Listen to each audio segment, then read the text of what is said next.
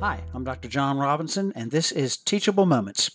Recently, I posted my top 10 tips for homeschooling success, whether it's just helping with homework or being a full-time homeschool teacher to your children. Now I am elaborating on each item on the list.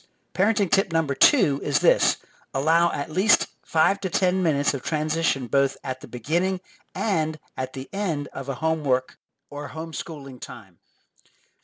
Okay, I'm a jogger. I use jogging both for conditioning, exercise, and to keep my weight in check. Even though this is a 3 to 4 day per week ritual for me, I still take 5 to 10 minutes to stretch and warm up before heading out. You know what? I can't remember the last hamstring injury I've had. Warming up is the part of my ritual that keeps injuries from happening. Similarly, as you launch into homework or homeschooling time with your kids, ease into that time with a warm-up. This will be time well spent that will help your kids accept the change in their activity. Taking transition time both before and after study time gives the bookends to that time that will promote attention and improve memory recall of the material being studied. Okay, troops, it's 9:45 now. School starts in 15 minutes. "Aw, Ma," Amy complained, "none of my friends are doing this school thing during shutdown. Can't you just let us have a day off this once?" Angie chimed in. "Please."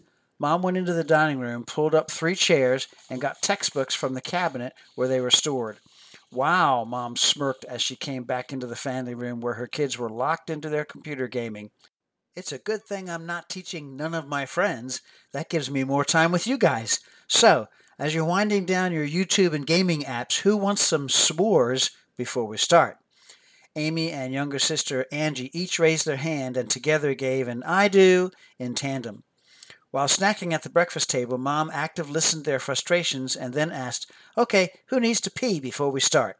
Each child giggled. Home study time needs to alternate with playtime, usually 20 minutes of school followed by a 10-minute break. This usually allows for a separate study topic per block of time.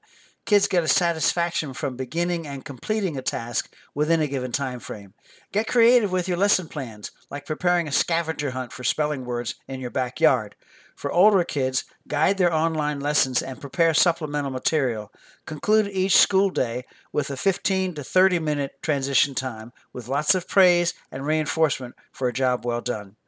Transition times are just that, easing the transition from one activity to another. They allow your child's heart to catch up with his head so that all of him is on the same page for school time. Transition times improve on-task behavior, attention to detail, and lesson recall. Add learnable moments to your teachable moments while you are homeschooling. I'm Dr. Jonathan C. Robinson, licensed clinical psychologist and Christian author of Teachable Moments, Building Blocks of Christian Parenting, and this has been Teachable Moments.